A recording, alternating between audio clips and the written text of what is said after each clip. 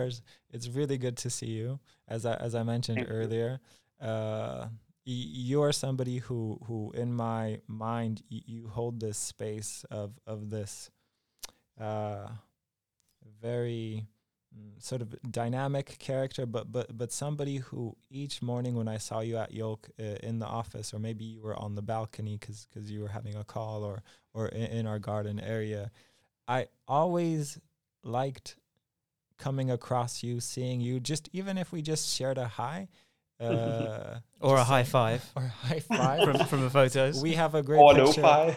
We have a great picture of a high five. Yeah, you added a lot of good energy to Yoke, and I think always just really good vibes, really good energy coming from you, and just good Or memories. Yeah, of I'm having happy you to hear that. at I'm Yoke. really happy. But I think I was just maybe I was just kind of like an I was just amplifying the energy already Mm, existing, I would say. that's a nice That's music nice. I reference. like Uh, that. Yeah. So, Lars Jewel, am I pronouncing that correctly? Last duel, that's absolutely fine. All right. That that's probably how you would say it in English. In Danish, it's said like jul. Jul. But duel is like the way everybody says it. Yeah, it actually means Christmas in Denmark. You know what? Because I kind of associate it with like a Yuletide carol, Mm. whatever Mm. that time, whatever that means. The last Christmas, Yeah, exactly. Yeah. not last Christmas. Not last Christmas. No. Yeah. Lars, can you tell us the story of how you came to know about Yoke and how all that started? Yes, I'm happy to do that, and uh, it was quite funny because my wife and my wife is from the Krakow area, and we decided to move for a couple of months to Krakow last summer, uh, and I really needed a place where I could work. And more or less on the day of my arrival, or maybe the second day or something, we were celebrating my birthday. This is how I remember it. Maybe it's not the truth, but this is how it fits in my memory, which might make the story better. So I arrived. There's some kind of birthday party for me. My dear Magda, she has made some kind of like surprise parties. I was not aware what was going on, but I was just suddenly entering a bar in middle of Krakow, and there was a lot of people saying, "Congratulations!" Well, and quite a few of them I didn't know before, but it was really nice. And there was also a nice guy called Maciek, and he mentioned this workspace that he had been part of, like starting up or creating or whatever, called York. So that's how it came about. And then I think I just gave you a call or sent you a mail or whatever. But I'm not sure. Maybe I even contacted you beforehand.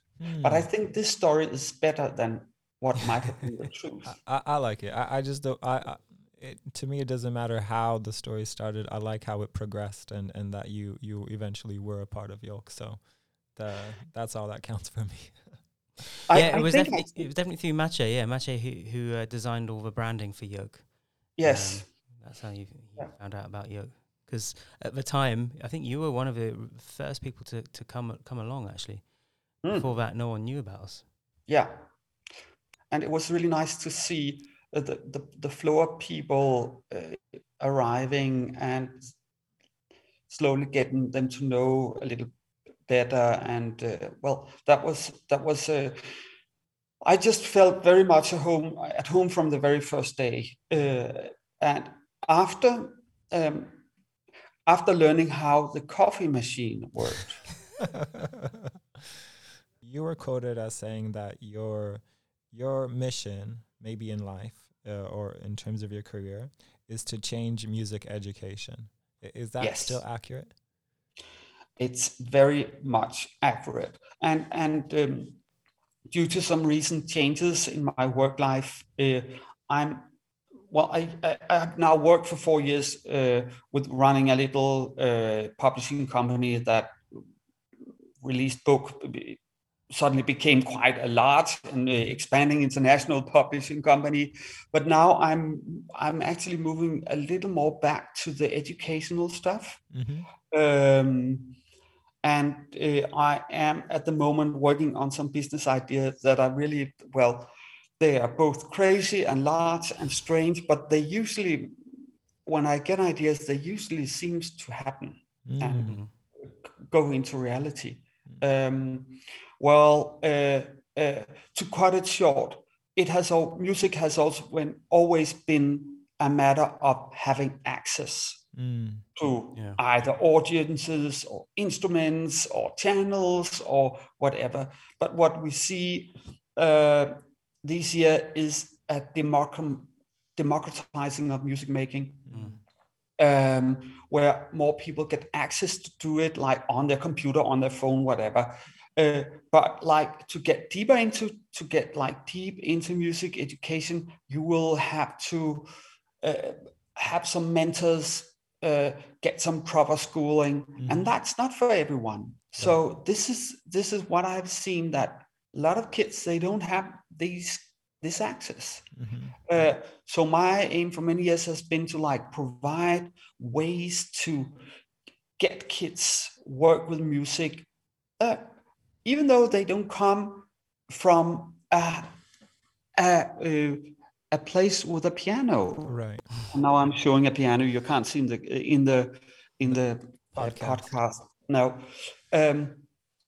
because music is so much more than just learning it by piano. But you need a little bit of like teaching, and in a way, how it goes on now is quite exclusive. Kids go to school, they go into the music room, and there is a piano, there is a drum set. And what does the teacher do? He picks the kids that can already play something, and then they do some music together. What? Is that democracy? No, it's not.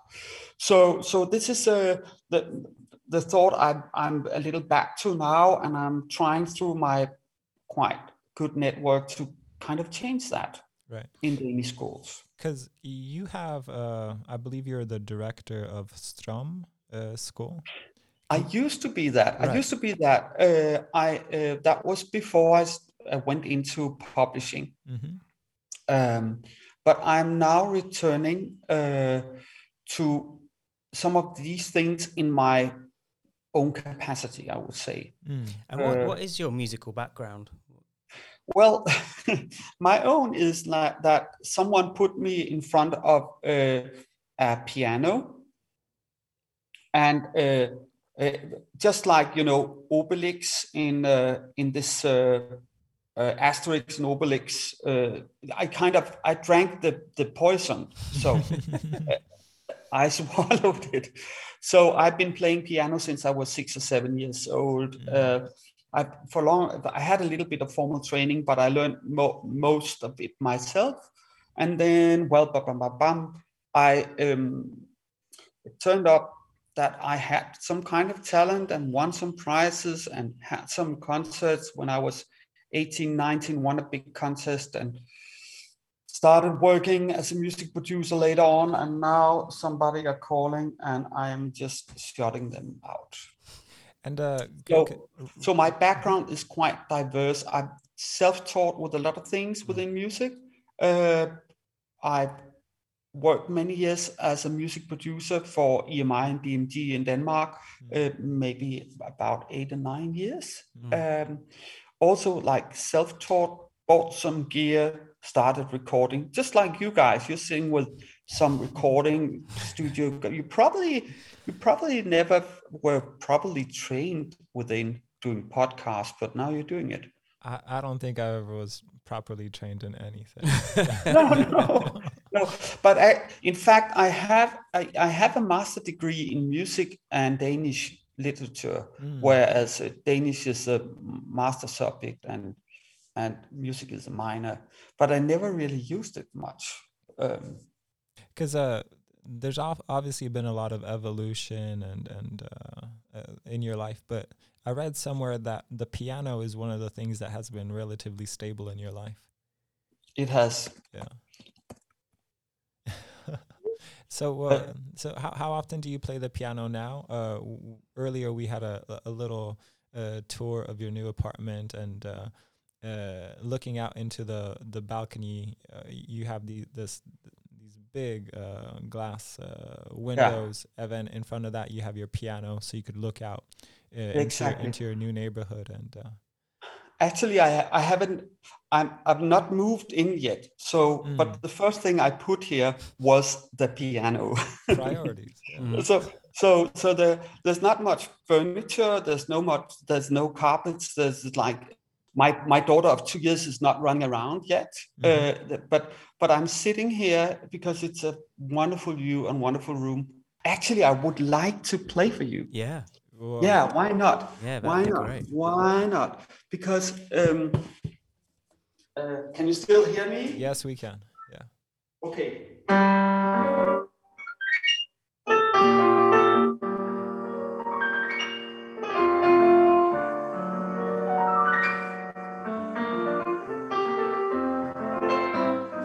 Can you hear it? Yeah, yes. It's perfect. Yeah.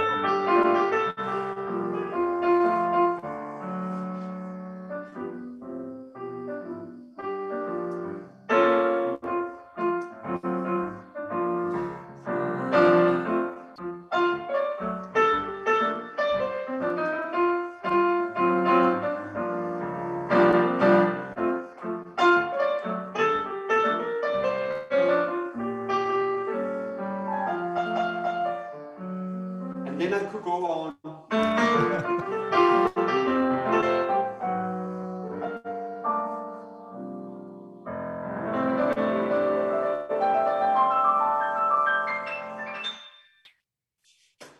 Nice.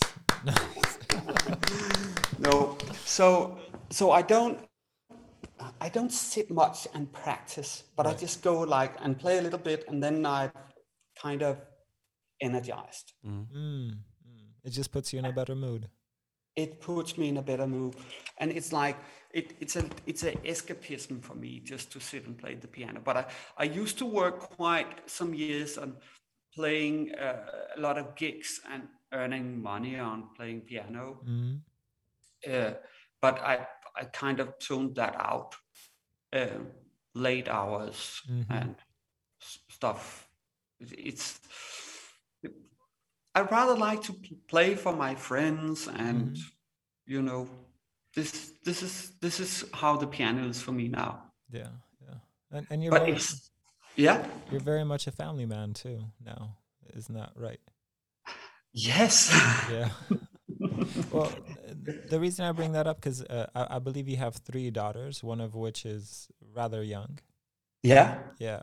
And because I heard this story that you quit a very prestigious job to follow a vision that's in tune with your talents.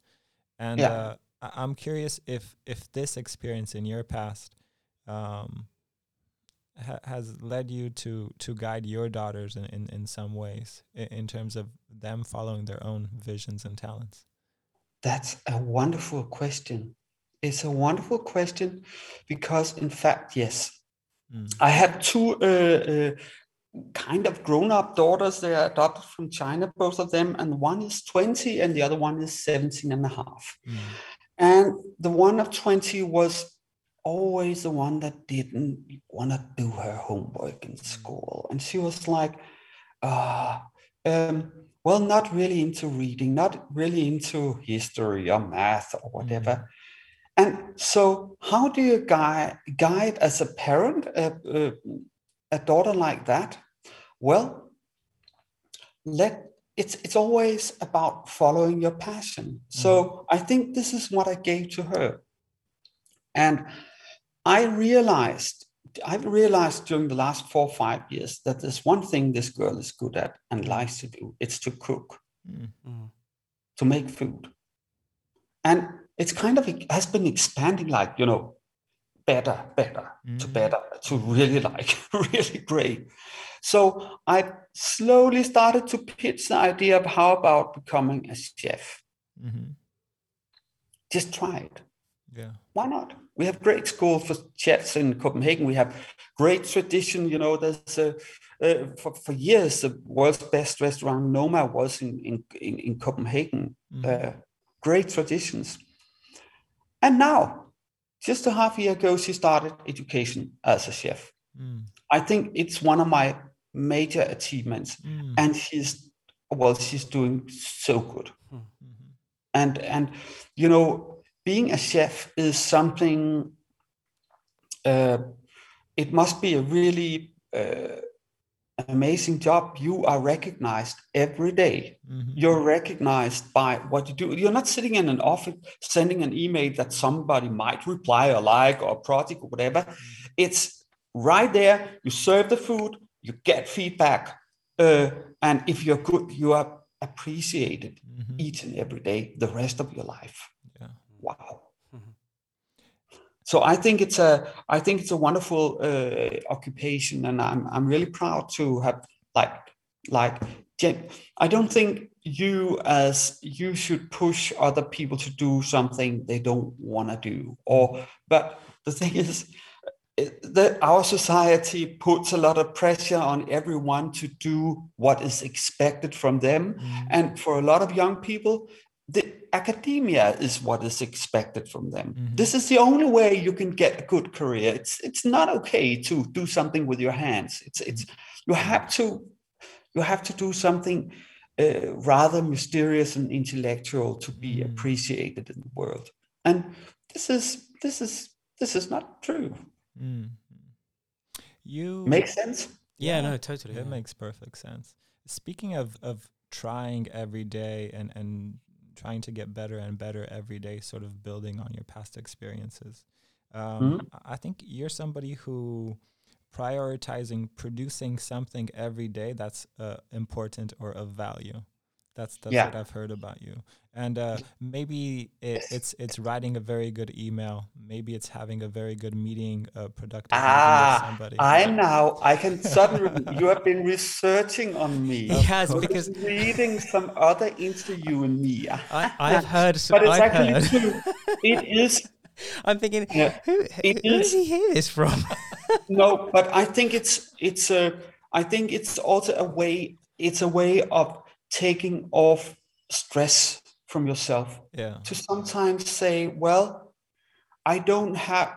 My task list might be 1 kilometer long, and there will be like red and blue and yellow tasks, and then it's good to cut through and say, well, okay, I'll just do this one thing, and I'm gonna do it really, really good. This one thing, and it kind of makes it easier to go to bed each evening if you just have accomplished one good thing each day. And sometimes it could be like a big project that you've made a sketch for, or just one tiny but very, very important and good email. Or it could also be like you just made the research of the best coffee in town. Now you know you're never gonna research again. You just have that bean you're gonna drink for the rest of your life. But for me, this is in line with I try to have this concept of just moving ahead, just every day, like having no 0 days. Sort of every day moving slightly ahead. That way that you feel that you're progressing. This way you have satisfaction because you know you've accomplished something. It might be a little thing, but it, like any investment, it grows over the period of your lifetime, right? Yes. Yeah. It's true. But I think we all have like our 0 or our sub-0 days. And I think if you're into creative stuff, you always have this amazing amount of doubt you have to juggle all the time. am I? Is it? It's also the part of the work life like that is created and which is in fact existing at places like York, where you might not have the usual structure with a company and employees and a boss and stuff. So you have to kind of frame it out, all of it for yourself. Mm-hmm. And this can be very scary. Mm-hmm. So it leaves people in doubt. Right. And then when you also have a coronavirus mm-hmm. in top of that, I think a lot of people in this world, especially people living like a little bit on the edge, has had really problematic times because they had less structure in their life before the coronavirus came, and then then they got even more worse structure. But what I would say to that is another thing I learned is like, if you're in doubt, you're never in doubt. It's a principle I'm kind of using a lot. If you're in doubt, you're never in doubt. And what does that mean? It means that if you have to go this way and that way, and you're in doubt, you're actually never in doubt. You just pick one of them, and do it by intuition. Don't think it over too much. Just do it, and it will be obvious to you. So instead of sitting for a long time and choosing what's the right thing to do, just do it. Mm-hmm. Just take it, grab it, do it. And this has saved me a lot of time. That I'm not like I used when I was younger. I used to have being a lot in doubt of stuff. Mm-hmm. I'm not anymore, because when I'm in that doubtful mood, I just grab one of the options and run with it. Mm-hmm. I have a different phrase that I use for, I believe, the same idea, but the one that I use is paralysis through analysis.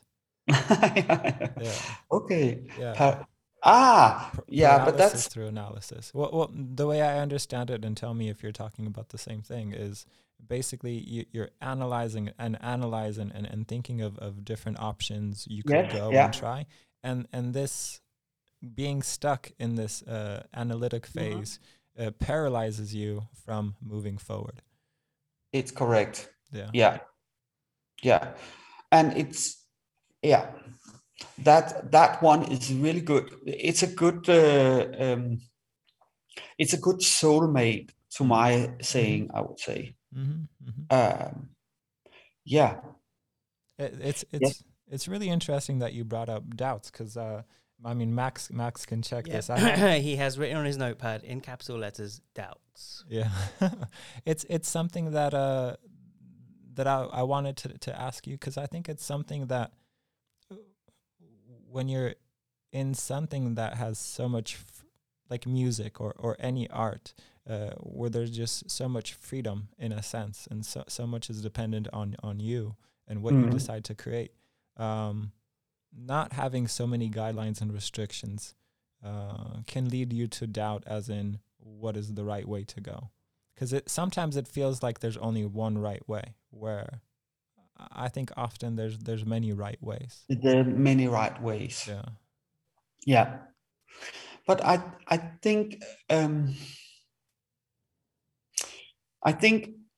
knowledge is sometimes the key. Not maybe I really like this. You can overanalyze and then you get paralyzed. But working hard, getting knowledge, and then deciding and choosing to go in the right direction can help you get rid of the doubt. I'm not saying that what you should do in your life is just flip a coin. There's this book where this guy flips a coin and then he does whatever, I don't remember it, and then you just let the coin choose for you, because that's not how it works. You get yourself to to a level of knowledge and a little bit of analysis, and then you take the decision. I think, but it is difficult in creative fields because there are many right ways, as you said. But choosing the best of the right ways is based on knowledge and a little bit of intuition on top. Right. I was going to talk about that intuition, because basically as you're doing things, as you're trying things and sometimes making mistakes and learning from those mistakes, you're building up that muscle of intuition that you have, especially in that particular field. Yeah. And that just kind of, I don't know, you start building these sort of soft guidelines in terms of what feels right in this particular moment to do. I think intuition is an undervalued character or what the value. It's I don't know what intuition is. I have no idea. Use your intuition. Sorry? Use your intuition to think what it might be. I think intuition is kind of I think it is based on quite a lot of experience and knowledge, and then it just comes. Yeah. My good ideas, they always come in the morning. I don't know why. Is it where knowledge becomes feeling, intuition? It's like your gut reaction to things. Yeah. It's more about a feeling than it's a feeling which is informed by knowledge, I guess. I was going to say the same thing. I was going to say that it's intuition is where experience, past experience, and emotions meet. Yeah. Yeah.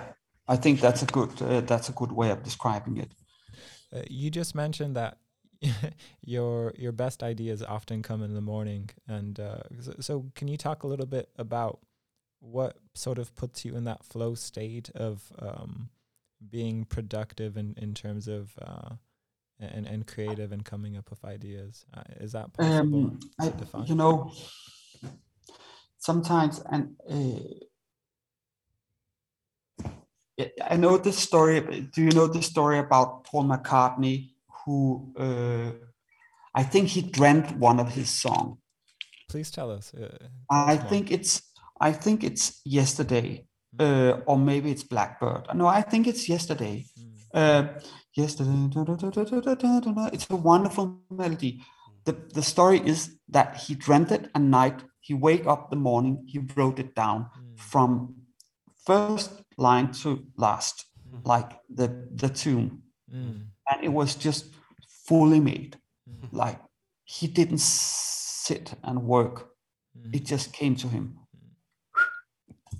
And why is that? It's because when you sleep and you dream, you let go, and then you are in this strange state in the morning where you're half awake or half asleep. I am like that. It takes a long time and a lot of coffee to get me past that state. But it's very important, and it's important to, if you work in creative industry, cherish that moment.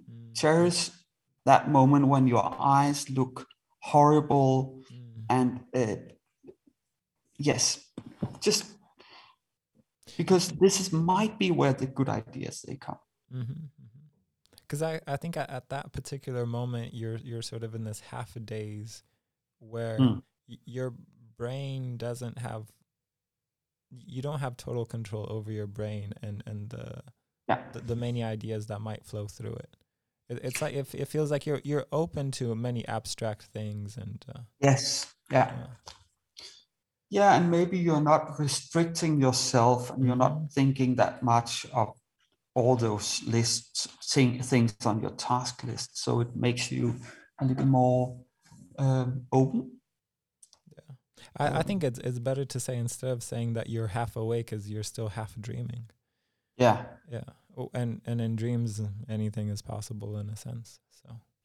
So and I sometimes I'm I can get a full-blown idea very quickly. This was why I was referring to the Paul McCartney thing. And then it takes 2 years to fulfill it. You know, I some years ago, I got the idea of doing something called the Electronic School Concert. You can read about it on the internet. And the full idea of it, it came to me literally within like few minutes, the full idea of it. So I started writing it down, sketching it out, and then there was a lot of time spent on getting people to understand it and, you know, visualize it and get funding for it and getting it implemented in schools and stuff. But the idea, the little idea itself, it just came, everything with the name, the concept.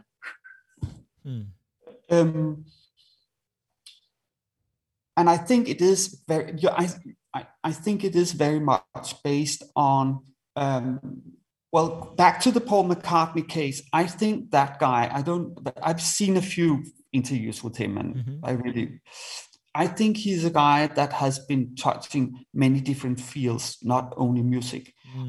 You know, fields of good education, lots of different interests as a kid. You know, being able to take a little bit from here and there. Right.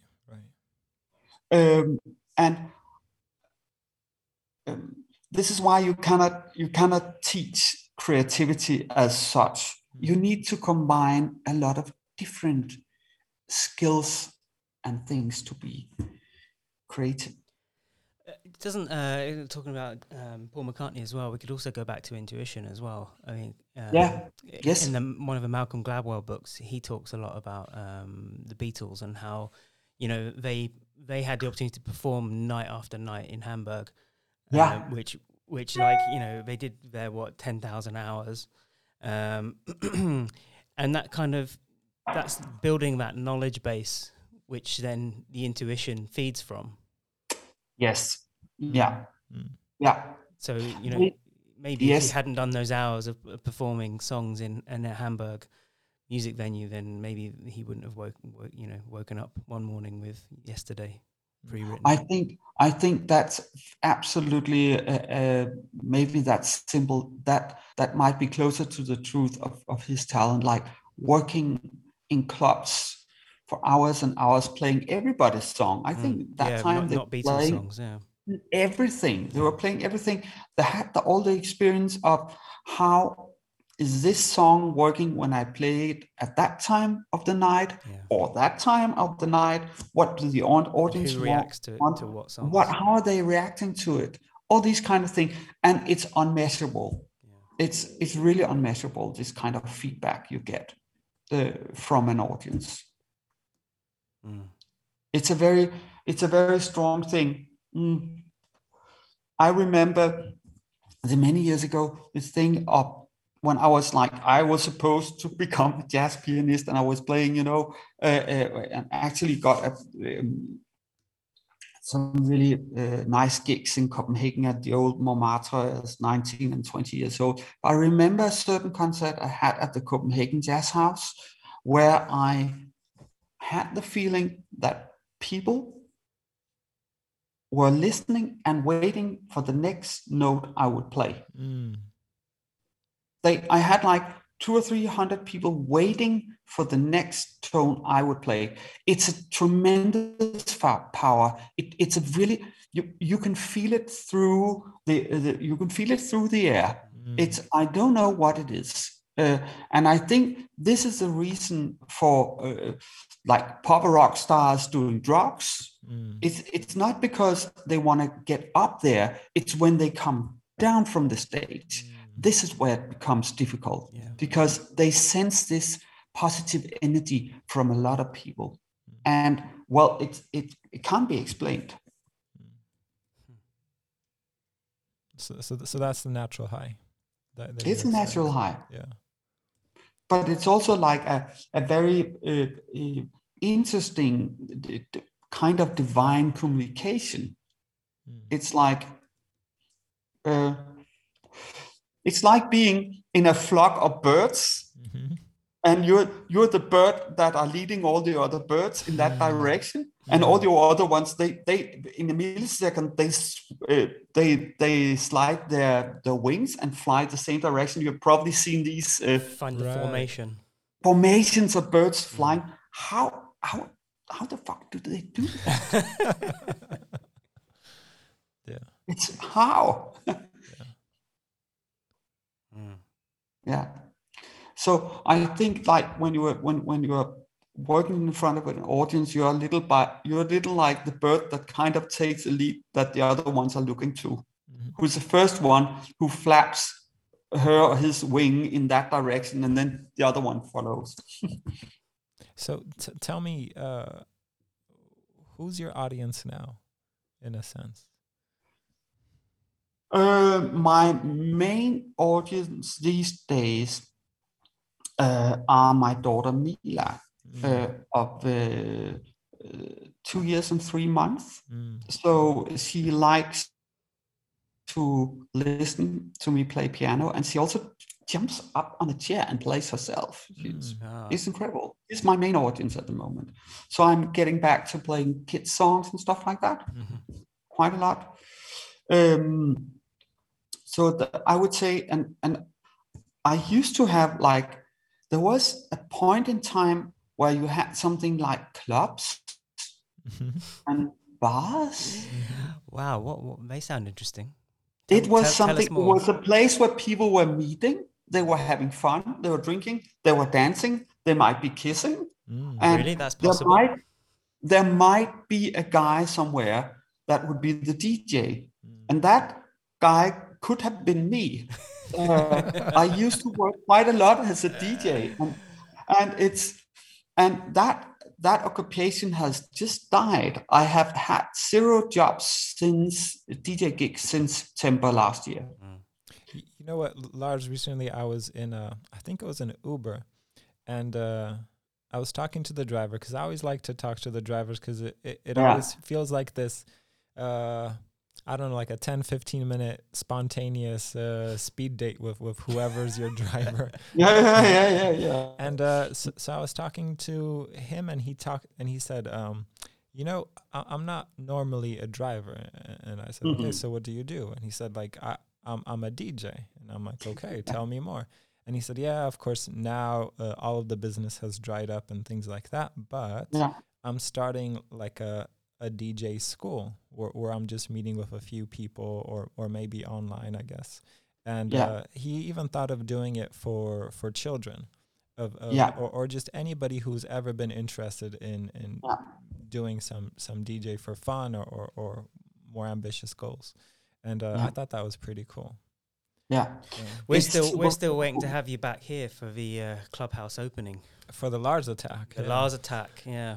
Yeah, that's my DJ name, I know. I am coming. Just call me, I will come. I'll just grab a flight and play. We'll send the Yoke private jet to you. Yes, please do. But I would be so happy to come and do that, for sure. I might not come down to Krakow before like we've got the Japs. Right. And it's you know, do you think you'll be coming this year? Yeah. Great. Denmark is an overly controlled, overly bureaucratized, and is that the word? Bureaucratic. Bureaucratic. But there's one thing that has been very excellent handled here, and that is the coronavirus. Yeah. There's massive testing. There's rules that everybody knows how to follow, and we have we have one or two persons dying each day at the moment, and very, very low rates. And the vaccination plan is going really, really well. Speaking of you know, current affairs and what's happening, and also many people are using this these times to start something new, and a new project that is on your plate is Vision Maker. Yeah. Right. Can you tell us a little bit about that? Well, actually, it has been on my plate for some years. It's just my company name. But now, since I stopped working with this publishing company, I'm now trying to find new ways and new reach out to new people, and it happens like that. People start reaching out to me, which is something new. So at the moment, I'm planning a Kickstarter, a crowdfunding project, which is absolutely amazingly interesting. As you might know, Denmark many years ago used to be a colonial country, having colonies all around the world, having intensive slave trade, and having a small group of islands now called the U.S. Virgin Islands, and that was at a point sold to the U.S. But we actually, unfortunately, had slave trade and became rich from that hundreds of years ago in Copenhagen. You can see like big centers of the Copenhagen was built from money from that trade. And so now two artists, a Danish and a West Indian, or artist from the US Virgin Islands, has made a temporary monument of like would say black heroine that fought slavery. They made a statue of that in the harbor of Copenhagen as a temporary installation. But now the idea is that, well, it has actually been, how can I say it? It has gained permanency. So it will be made into a solid 7-meter high monument. And for that, we need quite some dollars. So I've been involved in strategizing a Kickstarter campaign for that.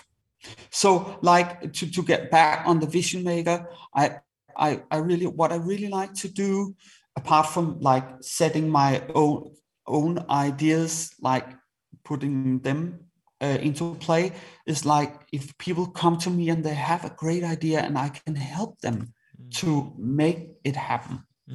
This like empowering people that to make them believe that this is actually something they can achieve.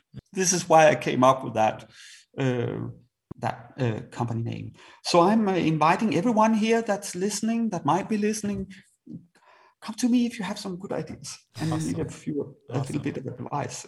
Yeah, and just do it and get past that doubt that we talked about earlier. Yes, yeah. It's been really good catching up with you, because I think even when you were here, usually our conversations were generally kind of superficial about day-to-day stuff, but it was nice to get a little bit deeper into what Lars is about and what's going on in your head and how you see things. Can I just, before we end this one, because now I see this wonderful space you have there with your little podcast studio. How is it going on with the rest of the rooms? Are you expanding? I have an idea that you have. Yeah, well, we opened the clubhouse, that ground floor space, which is like the cafe style workspace. That's been open for a couple of months now. Yeah. Wow. There's not a great deal of people here at the moment because of the whole situation. So it's not getting intense use, but it is getting used, and it is perfect. It's a pretty cool place, I think. And we've definitely been Yoke in the past few months has been a lot more open to new organizations and just collaborating with people in our neighborhood and not only. And definitely the awareness of Yoke has been growing. Earlier, you mentioned people approaching you to work with you. I think we're starting to see people approaching us because they've heard of Yolk, and it's no longer that we need to say, hey, we are Yolk, this is what we're about. Sometimes people will come to us and say, hey, I think I know what you're doing already, and Great. Let's see if So we can work together. when are you going global? It's funny because just before we were talking to somebody about expanding throughout Poland and talking about different cities there, and you're now talking about global. So that'd be cool. Yeah, but maybe that your concept could even be applied here in Copenhagen. There are workspaces, but I haven't really researched how good they are. But it's hard for me to imagine something as good as Yolk. Well, on that note, we're going to end the podcast right now because we don't get any better than that. Okay. All right. Nice chatting to you guys. Thank you again, Lars. It was fantastic having given this opportunity for us to interview you and to catch up with you. Amazing. Yeah, can't wait to see you back in Krakow as well. Yeah. Yes, I hope soon to be able to join you again. So from the Yolk podcast studio, this has been Yolk's Accidental Podcast today with Lars Juhl, and thank you again, and hope to talk to you again soon. Thank you so much, guys. All right, yes. Bye everybody. Bye.